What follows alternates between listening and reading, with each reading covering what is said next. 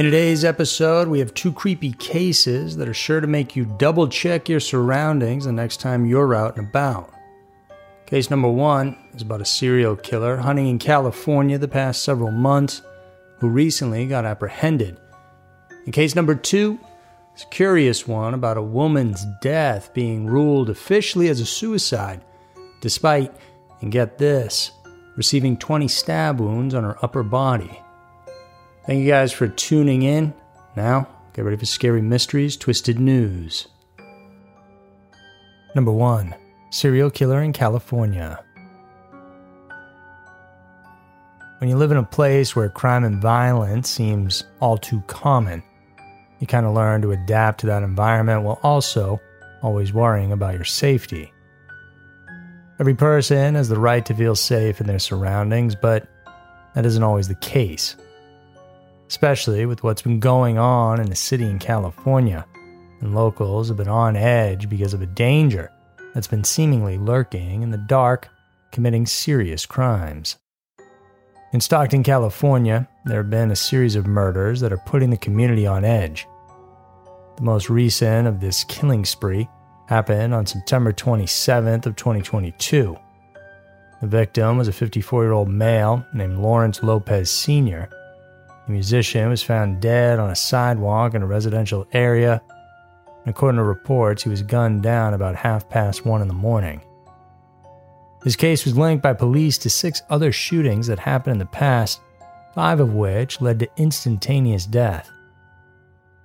Just 6 days before Lawrence was shot, Juan Cruz, who was 52, was also killed at 4:27 in the morning. Then on August 30th, another shooting occurred at 6:41 a.m., killing 21-year-old Jonathan Hernandez Rodriguez. At about 9:49 p.m. on August 11th, Salvador DeBooty Jr. was gunned down. And then, just a month before him, on July 8th, at about 12:30, Paul Yaw, who was 35, was also fatally shot. And all of these occurred in Stockton, California. The earliest shooting of this series of crimes was believed to have happened a year prior in Oakland City, California. An unidentified 40-year-old male was fatally shot at around 4:18 a.m. on the 10th of April of 2021. It's also important to note that all, except for Yaw, were Hispanic, and most of them were homeless. The police considered all these killings as connected because of the similarities in how the shootings were done, in areas that are either dark or dimly lit, and are blind spots for security cameras. Also, none of the belongings of the victims were taken. Somehow, authorities believe that these killings seem mission-oriented, meaning there was the intent of just gunning down these people. On the 4th of October of this year, authorities also released footage of an individual wearing a dark-colored, hooded top and pants. He had a lopping gait and unusually straight posture. In a statement, they were seeking the public's help in identifying the person of interest who they claimed they saw at least more than one crime scene. They also added that they still have to rule out if this person was the suspect or a witness of the killings. And this video clip interestingly matched the description of the sole survivor of these supposed serial shootings. The survivor would have been the second victim. She was a 46-year-old homeless black woman named Natasha Latour, whom the suspect shot at around 3:20 in the morning on the 16th of April in 2021. According to her, she was in her tent when she heard someone walking around the area. When she went out to see who it was, she was greeted by a man with a gun who shot her about 9 to 10 times without saying a word. He started shooting at her when a train passed by, possibly to drown out the sound of the gunshots. Luckily, though, she survived this incident and managed to provide a description of the gunman.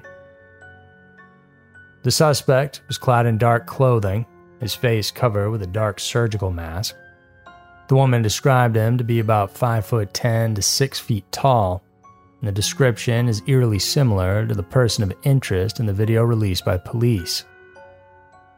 There is, however, a darker side to Natasha's story because, according to her, when she reported the incident, the investigators just didn't seem to care. Recently, though, On October 15th, 43-year-old Wesley Brown was arrested when investigators received tips about a sketchy individual in the area, as all residents were, of course, on high alert. It was 2 a.m. when he was pulled over, dressed in black with a mask around his neck, and he had a gun with him. He's officially been charged with 3 counts of murder. As to what will happen to him, only time will tell. Number 2, ruled a suicide. There are cases out there that undoubtedly make us all raise our eyebrows, either because of how the crimes took place or because of how the cases were handled by authorities. This case is one that actually hits both of those, as it may make you not only question just what could have caused this horrible violence against a person, but also what the investigators handling the case back then were thinking. On January 26, 2011, 27-year-old Ellen Greenberg, a first-grade teacher at Juniata Park Academy in Philadelphia, Pennsylvania, went home from work earlier than scheduled because of a snowstorm. She didn't go straight home, though. She first made sure that her car had a full tank of gas before arriving at her apartment in the Manayunk neighborhood, which she shared with her fiancé, Sam. At about 4:45 p.m., Sam went to the gym and came back half an hour later. However, the swing lock prevented him from coming inside the apartment. He tried calling for Ellen, but there was no response, even after attempting to text and call multiple times for about 20 minutes. So that's when Sam became frantic. He tried asking for the help of the apartment security, but was told that it was against the policy. With the building attendant present, though, Sam forced his way into the apartment and found his fiancée slumped against a cabinet. Initially, he thought Ellen hit her head after she had slipped. When he called 911, he was initially advised to perform CPR. However, he was immediately advised to stop after Sam found a knife still stuck inside her chest. His horrified reaction to finding the knife was actually captured on the 911 call. She didn't survive this attack, and the autopsy report revealed that Ellen suffered a total of 20 stab wounds on her chest, neck, and head. Half of the wounds were on the back side of her neck and head, and 2 of those reached her brain. The other 8 were on her abdomen. As if the manner of her death wasn't shocking enough, the result of the investigation was also something the family and friends of Ellen didn't expect. Her death was actually ruled as a suicide. As reports said, only her fingerprints were found on the knife. The fact that the apartment was also locked from the inside also factored into this ruling. Authorities also noted that nothing in the apartment looked remarkably alarming, citing that an intrusion was out of the question. They also considered the fact that Ellen had been taking anti-anxiety medication, which they believed might have been the root cause of this violent death. However, for years the families disputed this claim because it seemed incredibly impossible for Ellen to stab herself in such a violent way. Aside from the seemingly impossible method of taking her own life, the fact that no suicide note was found at the scene, in fact, there was only a bowl of a salad that was half made. Another thing that the family believed was definite proof of Ellen not committing suicide was the fact that she filled up her car with gas before coming home.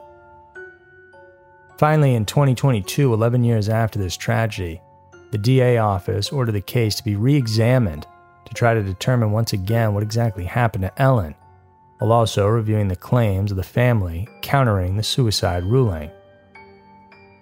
It may take some time before we can get another update regarding this case, but the fact that the case is reopened and being looked into gives hope to her parents and her fiancé that they just might find some answers. Hey, if you enjoyed that, then you need to subscribe because we have new videos coming out all the time, plus a Patreon page for exclusive and graphic videos that you won't find anywhere else.